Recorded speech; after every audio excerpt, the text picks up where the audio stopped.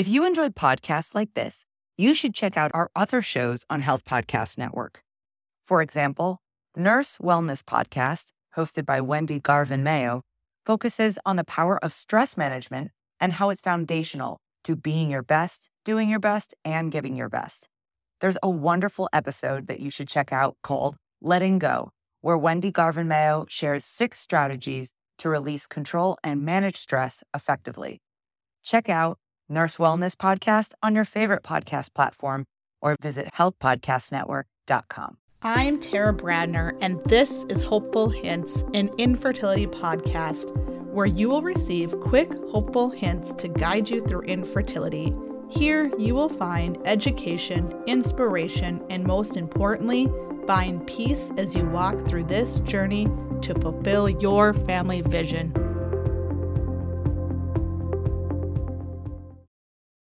Welcome to Hopeful Hints. I'm your host, Dr. Tara Bradner, and today we're going to be talking about infertility and the holidays.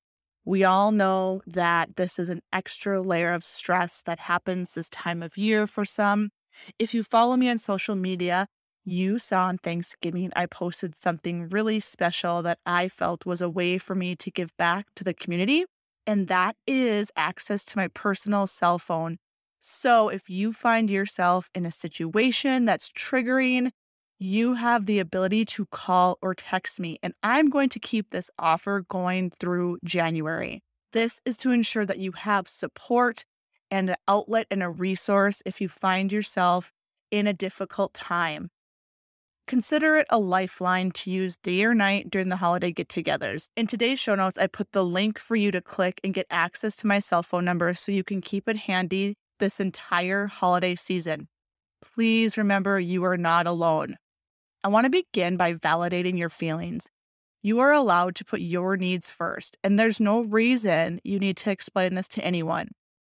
I hear this saying, and I think it's really fitting, but it goes like this. You can be sad for you and happy for them at the same time. I think of this often when looking at pregnancy announcements and things like that are triggering for me.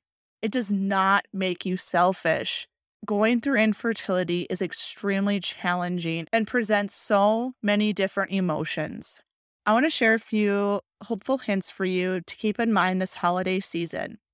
I want you to pick and choose which events you accept invitations to when it comes to parties and holiday celebrations. One of the best tips I ever received was arrive late and leave early. This allows you to still be present at the event, but leave or arrive in your own time. Or this may be the year that you and your spouse book a mini getaway and go just be together with the two of you and meet with family at different times in the year.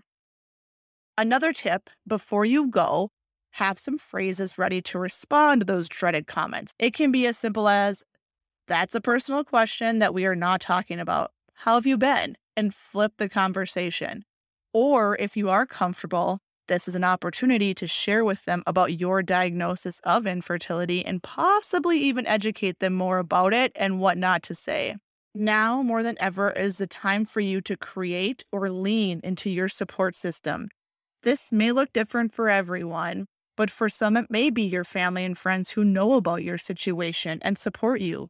Message them more, call them more, get together more this time of year. For others, it may be attending a support group, speaking with your trying to conceive sisters that you've connected with on social media, or connect with a coach.